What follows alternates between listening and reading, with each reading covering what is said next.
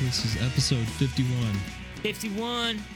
So David and I were just reminiscing that it's been a while since we've been together recording. Yeah, I know this is sad, but I think we actually lost a few subscribers over the month of December. Whoops. Because we hadn't. I bet they just thought we're going to be another one of those podcasts. They hit 49 or 50 and they're done. Well, I got news for you. We're back. We're back. We're back. Yeah, so we're Worship Ministry Catalyst. Yeah. That's I who haven't we done are. this in a long time. I know. Do you remember it? I remember it. Okay, go. Worship Ministry Catalyst is a networking resource for all worship leaders and worship team members serving as a catalyst to facilitate better worship in the local church. Bingo. My that name was is it. David. And I'm Kevin. And we're back. We're we apparently, I guess it has been a while since we last. See, I thought it was just kind of right before Christmas, but you're thinking maybe it's more even around Thanksgiving. Yeah, I think it was before Thanksgiving. Wow. Because we did a couple podcasts at that time, and I saved them. Yep. And spread them out over the month of December. Well, it's been a long, crazy month or so. I mean, we it is the craziest time of year for Yeah. worship pastors. It is. I mean, Yeah. I had a Christmas program. You had a Christmas program. I had Christmas Eve service. You know, We didn't. So it's.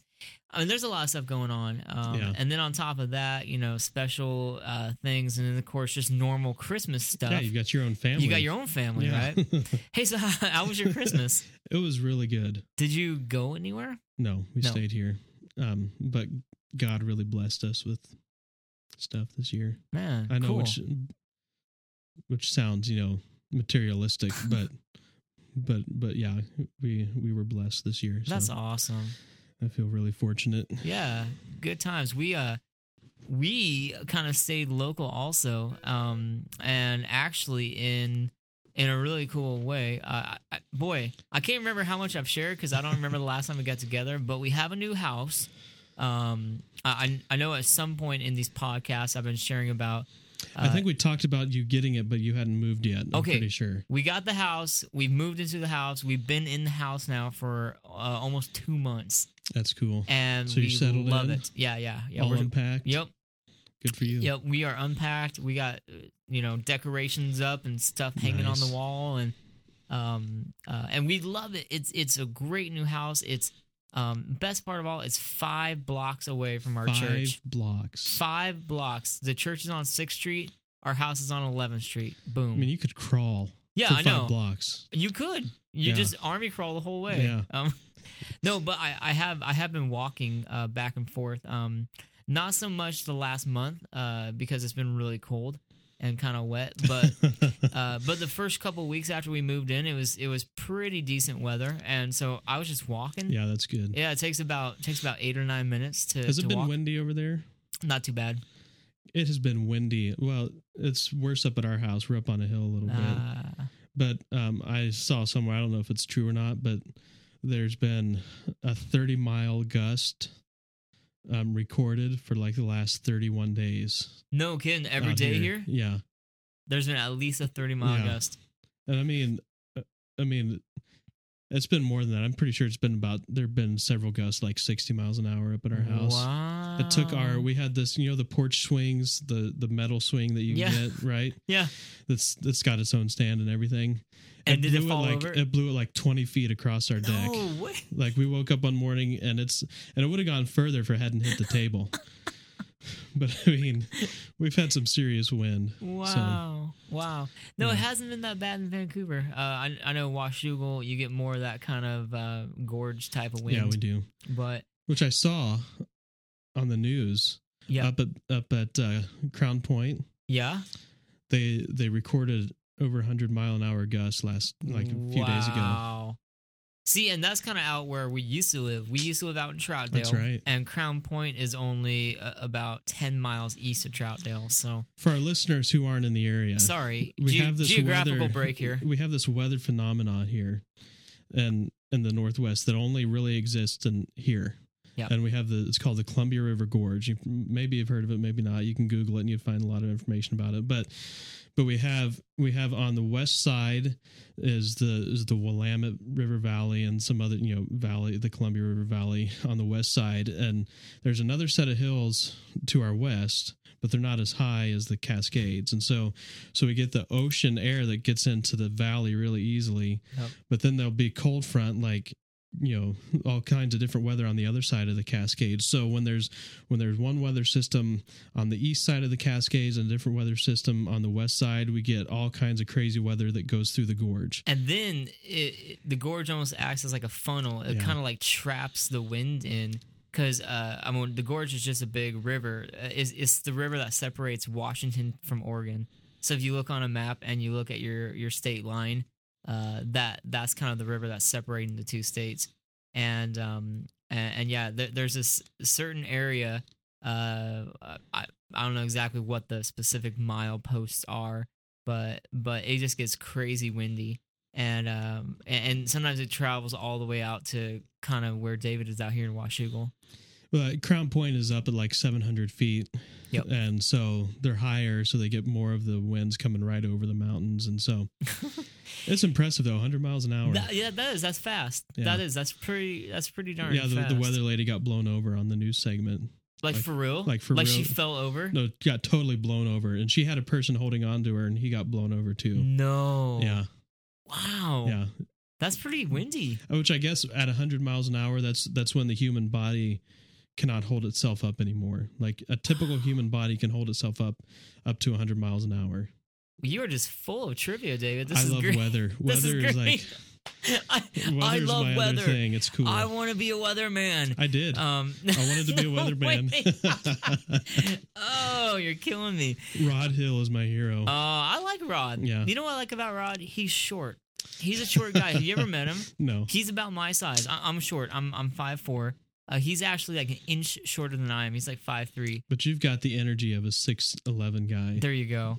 But I like Rod because he's a good-looking dude. He always dresses nice. He's well-spoken. He's energetic. He's got a great smile. He's nice.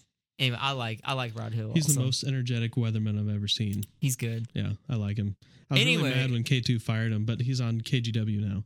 Oh, is that the deal? Yep. Because, I know like Dave Selesky used to be with 8, now he's with 6, and these people just bounce back and forth. We boycotted K2 because they fired No Rod way. Hill. Yeah. I like Rod. Yep. Anyway, so we're not here to talk about weather, but it is exciting because we moved and we're in our new house and we love it. And so thank you to all who have been following along and praying for us to get in our new home. There was a while there, if you remember, it was pretty dicey. I didn't know if we were going to be able to make it into our new home, or if we were going to be able to find the right home. We're in, love it, and we had Christmas at our house, our new house, which was super cool. We've never had Christmas. That's really cool. Yeah, like we've always gone to my parents or her parents or whatever, and this year, we had her sister's family come over, her grandma. Melanie cooked a ham and we did like potatoes, and Mel and I, we've been married for like almost 7 years, and when we got married, we had all this china given to us. We've never used it ever. It's been sitting in boxes for 7 years, and we busted out the china for the first time. So we had Christmas dinner at our house. We had china with the china at the family. It was really fun. Cool. So excellent. The heat is rising in this room. Yeah, it's getting warm. It's 75.1 degrees in here now. It's that computer. It's my computer. That's okay. I think we've talked about my Mac in every single episode. Yep, so we're not going to talk about it this time. But we did. We just came through Christmas. Yeah. We both did some big Christmas things. Yep. So. And elephant in the room, all right, the Rose Bowl. I'm going to go ahead and just bring it up. I told you we didn't have to talk about it. So. Elephants in the room. So... for those of you who've been listening a while, you know that David's a die-hard Buckeyes fan. Ohio State Buckeyes, grew up in Ohio. When I bleed scarlet and gray. He bleeds scarlet and gray. He loves his Buckeyes. And I'm not a die-hard Oregon Ducks fan, but I love the Oregon Ducks, and I love their program. And I took a couple jazz band classes at Oregon. So I have some, I'm not like a season ticket holder or anything, but you're connected. I got some connections, You're and invested. more importantly, I have friends who are diehard fans, and so I kind of feel this camaraderie with my friends. So the Rose Bowl, New Year's Day, Ohio State is playing Oregon Ducks. Who would have ever thought? Who would have thought? It's a big game. Ducks have not been to the Rose Bowl since 1994. When was the last time the Buckeyes were at the Rose Bowl? Well, it was like 96. Okay. But they say that, not talking about the fact that, the Buckeyes had also been to 3 national championship games in between then. And which now. Oregon hasn't. Right. So, anyway. So University of Oregon, they haven't really been in this position for a long time. You might remember a couple years ago, they were actually on track for getting potentially to the championship game until their star quarterback injured his shoulder or whatever happened. So we're at the Rose Bowl, and they're looking good, and they're actually like the 10-point favorites to win or whatever it is. And what ends up happening? Buckeyes win. 26-17. Oh, and the crowd goes wild. Yeah, I was so stressed out watching that game. And you have to imagine it from my shoes, all right? Okay. I'm an Ohio State fan. Yep. And I live in the state of Washington, right across the river from Oregon. I'm living in the enemy's territory. You're in the lion's den. Yeah. And so not a whole I lot know of if we sympathetic lose, fans. I'm going to hear about it for the next 20 years, without a doubt. Yeah. Every time the Rose Bowl comes up, it's going to be, hey, you remember when Ohio State lost to Oregon in the Rose Bowl a couple years ago? No, I don't. No. Of course I remember. No one lets me forget. But yeah. So just for that reason alone, I'm glad that the Buckeyes won, so I don't have to listen to that for the next 20 years. It was surprising to me how well the Buckeyes did. I shouldn't say that in front of you. I'm sure they're a great team, but I really thought Oregon was the better team, and I think most people thought Oregon was the better team. But see, that's the thing, and when you're looking at your team and its conference, when you're playing within your conference for the last, however many games of the season, you can only judge based on the strength of the conference. And so just like, the Buckeyes have been in the Big Ten, which everyone has been critical of for the last 10 years as being a really weak conference. Well, it's not necessarily weak. They're just all pretty equal. Ohio State's been on the top, and there have been a couple other teams been on the top for the last few years in the Big Ten, but they're all pretty equal within the conference, just like in the Pac-10. You guys are all equal, but it's not very often that during a regular season the two conferences play each other. Right. And so there's no real judge between which conference is actually better, because you have the high scoring offense out here in the Pac-10, but that's also coupled with the fact that their defense is not nearly as good as it is in other parts of the country. And you got to hand it to the Buckeyes. They played a good game. They came up with some big stops. It was a good game. I'm not happy with the outcome. What I was impressed with most of all, I was impressed with Terrell Pryor, our quarterback. I thought he did a good job. Mm-hmm. But most of all, I was impressed with the strategy of the coaching on both sides of the ball for the whole game. Yeah. I thought they took plenty of risks, which Tressel's been critiqued for over the years, not taking enough risks. He took a lot of risks. He did. They played aggressively. Mm-hmm. They played to win. And not that Oregon didn't play to win, but man, on that day, on that given day, the Buckeyes, there was a couple times where, Oregon was on top. What was it at the end of the third quarter or something like that? Or I can't remember how exactly it went down, but there was one point towards the end of the fourth quarter. It was a 10-point game, and when he missed that field goal, that's kind of when the game was over. Because at that point, if he had made the field goal, it would have been a one-possession game, very doable to get the ball back, maybe tie, whatever. And when he missed the field goal with like 5 minutes left in the game, that kind of was it. And you could kind of feel the whole game kind of shifted. And then, man, Buckeyes got the ball and just ran the clock out. Just boom. Which is exactly what happened to us in a big game last season. Really? Yeah. Oof. Yeah, I think it was against Penn State last year, and they got the ball with 8 minutes left and ran out the clock. Wow. It's like, yeah, and at that point, you need the defense to make a big stop or something. Anyway, so elephants in the room. Congratulations, David. Thank you. Congratulations on your Buckeyes winning. And I see this. This football. This Ohio State football. Is this any significance here? No, my grandfather-in-law bought that for me on eBay before the game, so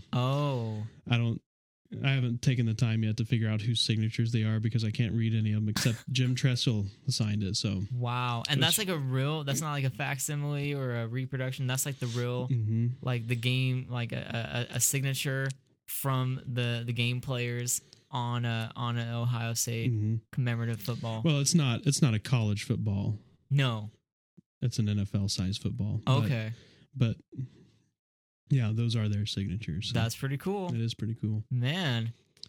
That's quite a present. Yeah, to get a signed ball from the whole team. Well, it's not the whole team. Well, it looks like a lot. It's a few people, but yeah, it's cool. I really liked it. Man, good deal. So there we go. So that was that was our Christmas break. Lots of Christmas, watching the Ducks lose on New Year's Day, watching the Bucks win. Yeah, and now we're back. And this actually we're gonna my wife and I were having a baby in like a couple weeks, so which is huge. Yeah, that's a big deal too. Which is very exciting. No, it is. It's exciting. So we're gonna record these, and depending on when Melanie has the baby, we'll be back with some new episodes and rocking and rolling. We'll be consistent though. Yep. So even if Kevin's too busy, which is totally understandable, too busy. We're going to find a way to come up with some episodes in the meantime. There we go. So we will be on the air. So you can count on it. Do not fear. Not fear, young Padawan. Worship Ministry Catalyst is here. It is here. We are continuing on. But yeah, Christmas break was good. Yes. Good time. So yeah, don't worry. Subscribe. Don't cancel your subscription because we're back in it, folks. We're back, and we're just like you. We're worship pastors, and just a little busy. Certain times of the year, it just gets hard to do anything else. So no. And so hey, let's now that we've talked for like 20 minutes or whatever, it was good catching up with you. Yes, though. I like it. Let's see if we can finish up. We're on chapter 3. Yeah, on words that sing, which we're talking about God songs, the book God songs. Yep. In case you're just joining us for the first time, we're going through Paul Baloche and Jimmy and Carol Owens' book, God songs, and you might want to go back and check out some of the other episodes we've done. I've actually recommended this book to several people on my worship team. So have I. A couple guys who've been doing some songwriting. I've actually been working with them on songwriting. I said, you know what? You got to go buy the book, God Songs. Go buy it. And listen to our podcast. And yeah, I should probably do that too. Yeah. I didn't even think about promoting myself. I've been kind of promoting it over on some blogs and stuff. Sweet. Where they talk about songwriting and you can put your songs up for critique. And I say, hey, we're doing a podcast on this. Go check it out. Do it. Listen. So we kind of dropped off in the middle of chapter 3. We're on page 86 if you have the book, on words that sing. And we stopped right before we got into similes, metaphors, and allegories. Sounds like a literary device. It does. Which, by the way, I finished the one book called Writing Better Lyrics by Pat Pattison. Weird name, huh? You'd think his parents would have had a little better sense than the name Pat Pattison. Come on. But good book. Lots of practical stuff in there about writing good lyrics. I started another book, though, called The Art of Writing Great Lyrics or something like that. And I just want to throw something she mentions. Secular writers had a lot of like top songs. She's had songs on the charts and stuff, so she knows what she's talking about. And one of the things she says is that writing songs, or any kind of writing, but she's talking about writing lyrics, but writing is a love affair with words. Which, when you think about it, is 100% true. A love affair. Because when you think about, you're telling a story, and all you have is words. Yeah.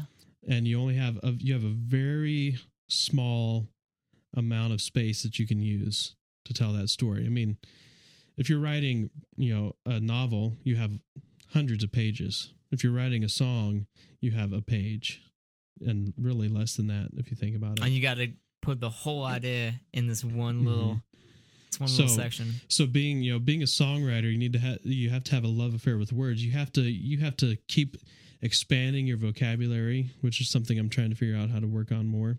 You have to expand your vocabulary because you need the exact word that says, you need to be able to say basically like a sentence with one word. You know what I mean?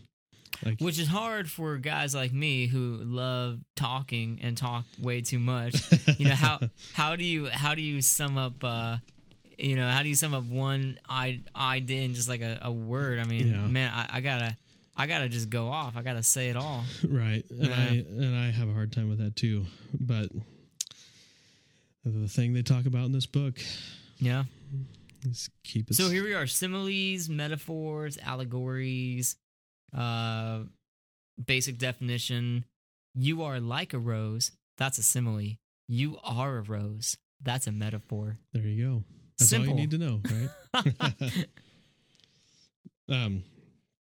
Well, it says right there, similes and metaphors help make our lyrics more vivid. And that next paragraph, the scriptures are full of similes and metaphors. Psalmists use them often. You are my high tower, my shield, my rock. Your word is a lamp. Your word is like honey. And King David gave us a fresh perspective on our relationship with God when he wrote, the Lord is my shepherd, and then elaborated on his metaphor. So it's something it's not a new device. No. It's been around for obviously thousands of years, but it's really powerful, and it's artistic. That's the thing that's cool about metaphor is you can go deep into a metaphor and have way more than you need for one song. Yeah. And the whole thing, but when you kind of build up this artistic tension, and then when you do get into, the chorus or, the release of that idea where all of a sudden it's not just this idea that's out there that I don't understand, but it becomes real to me. Then all of a sudden you haven't just created, you haven't just built up to the chorus with a verse. You've built up to the chorus with, with a whole different kind of tension. You know what I mean? Yeah. Does that make sense? Yeah. So it's really cool. And taking that one step further with the idea of an allegory, which probably a lot more difficult to write songs in an allegorical sense. But I mean, if you did want to take that a little bit further, that's where you could really kind of start diving into some rich poetic type of using words that sing, as chapter 3 is called. And one of the classic allegories that we're all familiar with, C.S. Lewis, Chronicles of Narnia. Nice. Aslan being kind of that kind of typography of God, or Jesus Christ, I should say. So harder to write like that, but when you can kind of paint some of those vivid pictures, I think it really stands out. Yeah, it's worth trying. I think a lot of times as humans, I guess, we do the easy thing because it's harder to do the hard thing. Yeah. And so we never try things like allegory because it's hard. That it is hard. I mean, how many songs that are allegorical, or I should say worship songs. One thing that's in this other book, she talks about the difference between a poem and a song lyric, and she talks quite a bit about it, but she says, there's nothing wrong with a poem. There's nothing wrong with a song. But if you're going to write a poem, write a poem. Don't try and write a poem and turn it into a song. Keep it separate. Yes. Make your poems and your songs. Yep. So they talk next about opening lines, having a strong opening line. They say that you should make your opening lines as strong as you possibly can. Kind of the idea of that's your kind of prime real estate. That those first two lines, that's what people are hearing. That's kind of prime real estate. Hook them in right from the beginning. Which I wish they spent a little more time on that idea of strong opening lines, because it's just one paragraph. Right. And so but what does that actually mean? What is a strong opening line? Yeah, because what does it mean to start a song strong as opposed to weak? Mm-hmm. You want to capture the person's attention, but how does one line in particular do that better than another line?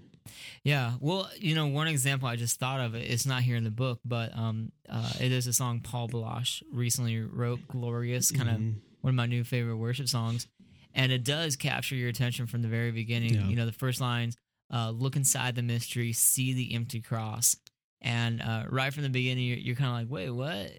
What are we looking at? What? Okay, we're seeing the empty cross, and boom, it paints that picture that this is what the song is talking about. This mystery of the empty cross. Yeah, and so I guess the thing to do there is to just give it more attention. Does it draw you in, or give your lyric to someone else and say, hey, does that first line draw you into the verse? Does it lead you into the chorus or something like that? So anyway, which kind of goes into that next section about using the right words, for your song. I mean, if you use the right words, they'll be drawing you in.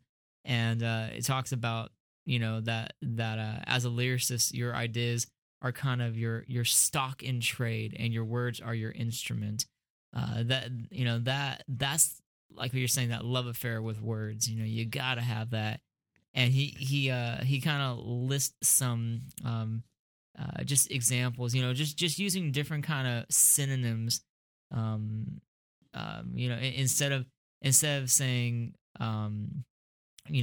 instead of saying just a certain thing like light or shine, lighthouse, sunshine, candle, glory. He said these are all words for sources of light, but one can immediately be transported to different surroundings based on those words. This might be a good time to transition into my song and critiquing it a little bit. Sure. Because I experienced this full-fledged about the words thing at Christmas. So let's listen to the song, okay, and then talk about it. All right.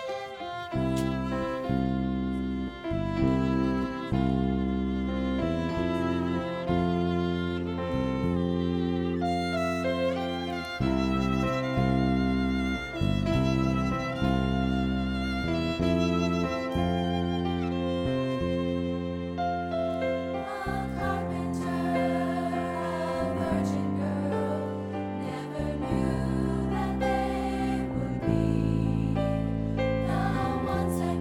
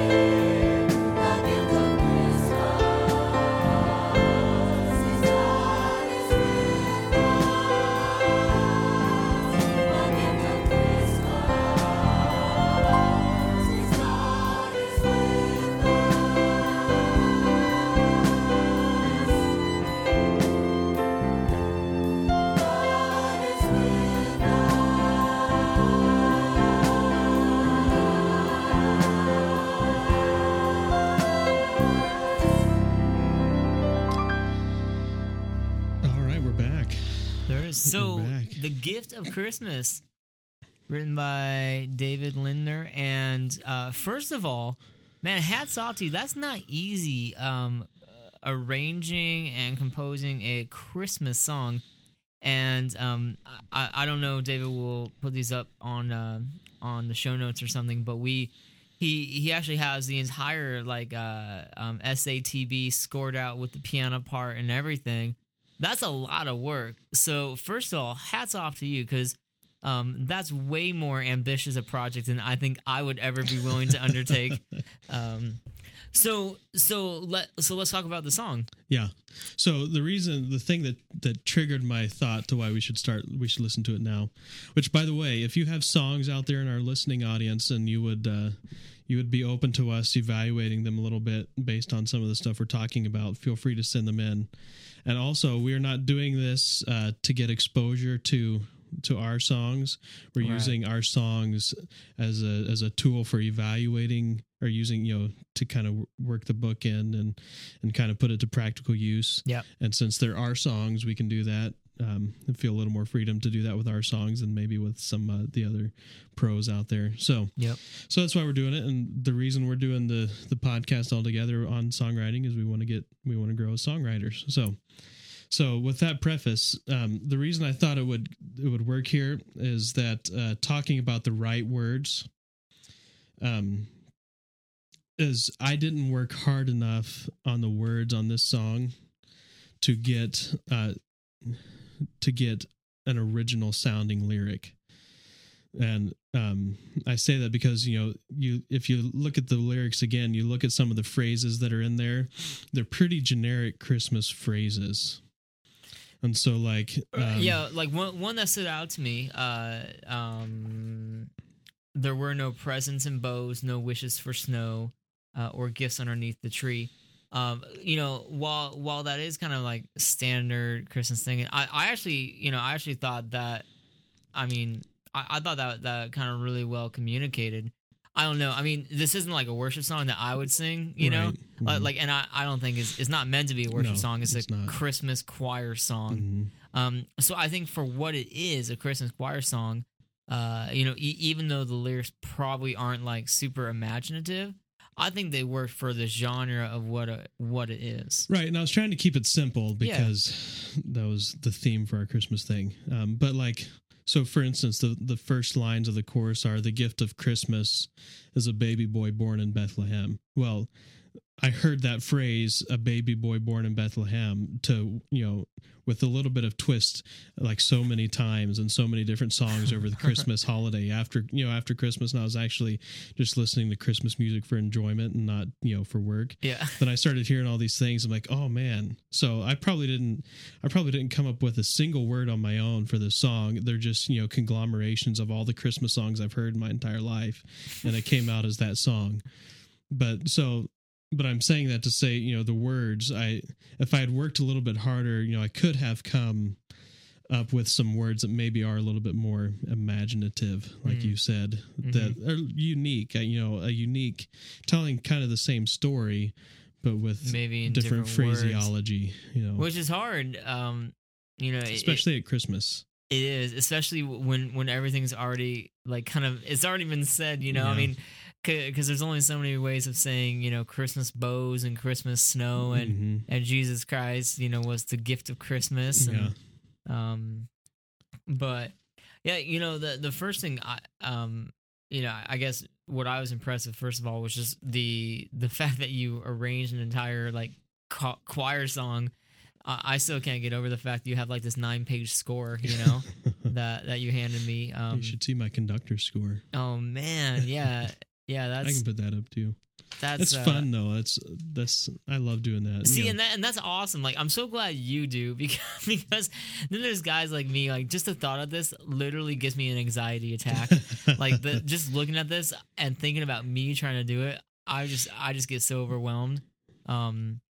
So and that's why we all have our different giftings, and we work within our giftings. So, one thing that stood out to me positive. The first line, I think that actually we were just talking about here in the book. having, those first lines kind of prime real estate draw you in. You talked about a carpenter and a virgin girl, and I thought that was actually a really clever way of introducing the idea of Joseph and Mary. Without saying, Joseph and his betrothed wife, whatever, a virgin girl, a carpenter, boom, they never knew that they'd be the ones. And so I like that as an opening idea. Well, and part of my other critique, and see this is what I'm struggling with, because I'm reading stuff from two completely different worlds. Right, we're reading the book God Songs about writing Christian songs, and I'm reading the book about writing secular songs. And one of the things that she talks about is not becoming too preachy in your song. Well, like my whole second verse is a preacher thing, It's like you're like, I can't help but be preachy. Yeah, so many ways we've strayed so far from what Christmas needs to be. We've traded such simplicity for unimportant things. God willingly gave his son, and we don't have any time to spare, but still he came, So there's that's a pretty preachy verse. It is. You know what I mean? It is. But at the same time, I don't know that that's a bad thing in Christian music. Right. The qualifying statement I would say, David, in response is not a bad thing to be preachy, but I do think it is careful to be presumptuous with our preaching. So as I'm reading this again, second time around, so many ways we've strayed so far from what Christmas needs to be.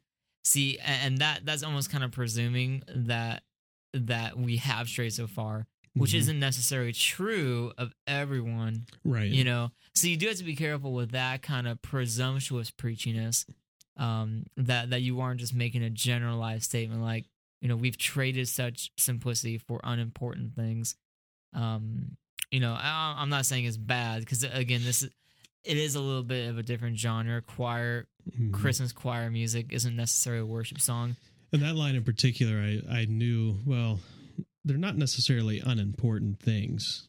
Like, yeah, having a bunch of family gatherings. Well, family's good, and it's important, but it's not the most important thing about Christmas. Right. You know what I mean? So, right.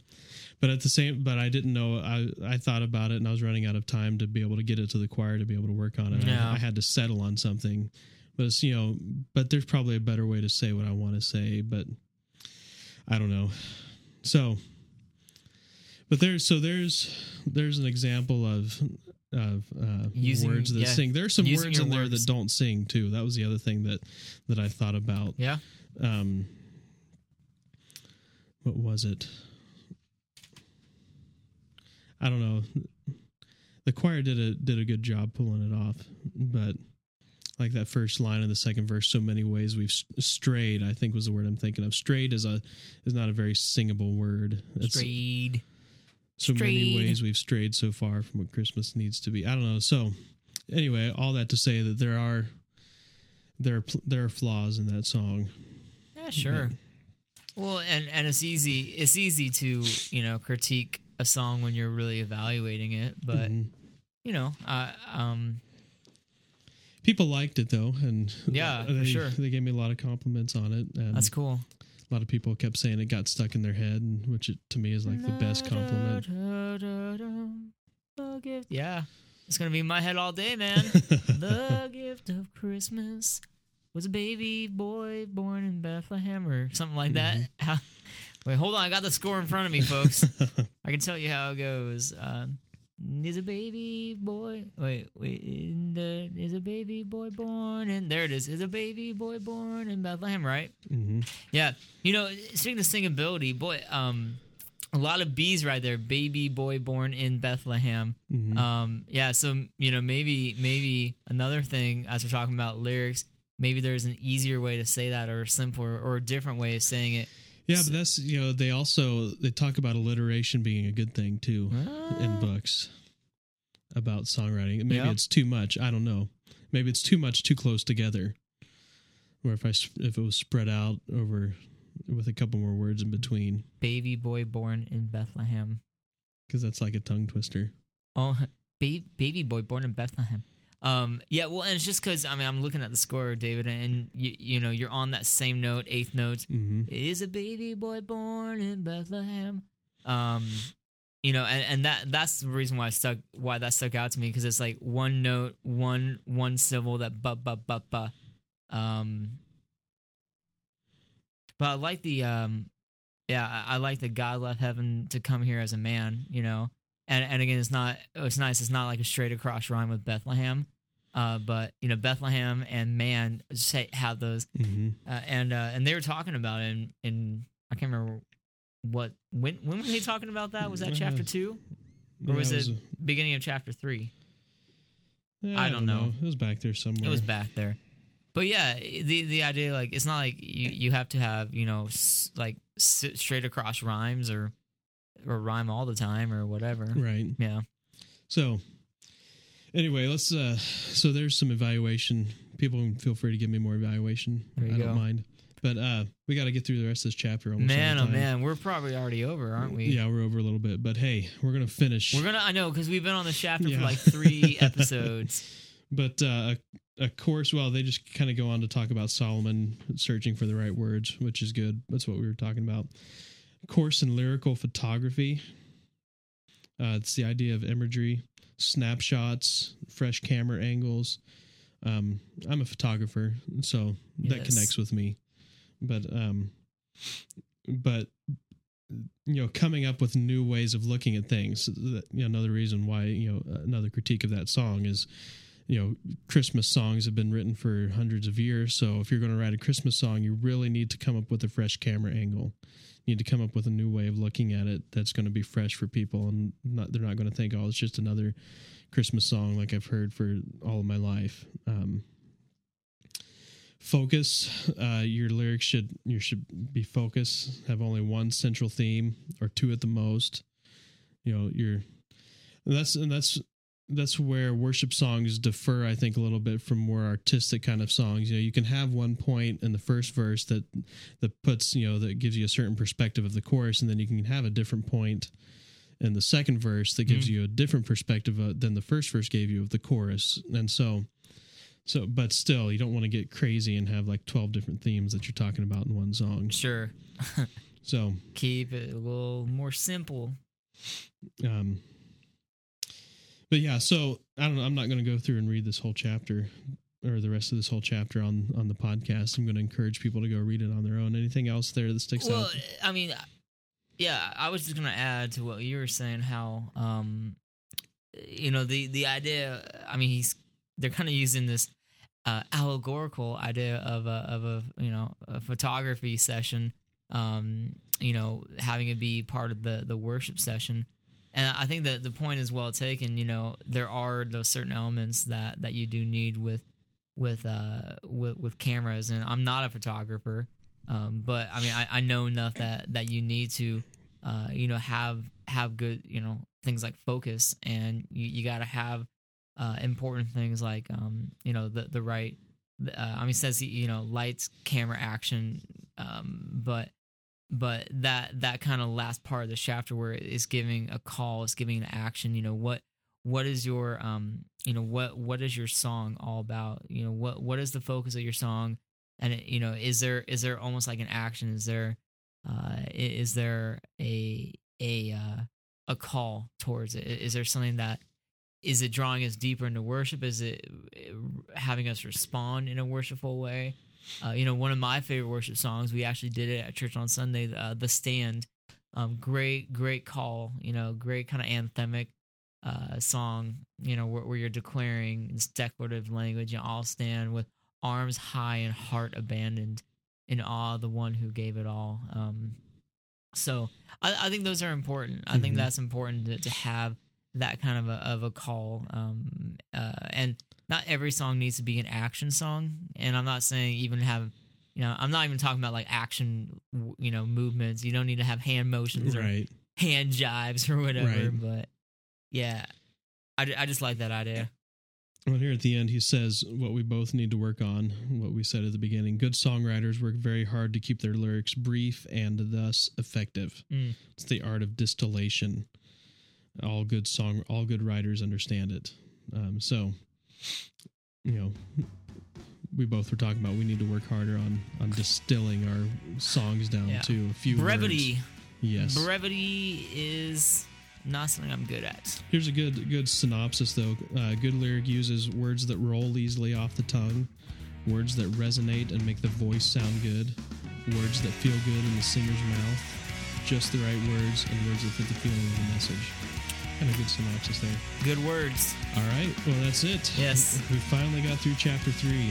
We'll start with chapter 4 next episode. Time. All right. Well, thank you for listening to this podcast. And you can find us online, worshipministrycatalyst.com. You can email us, dave@worshipministrycatalyst.com, or Kevin at worshipministrycatalyst.com. You can join our social network, worshipministrycatalyst.ning.com. And we'd love to hear from you, so get in touch. Ning, bye.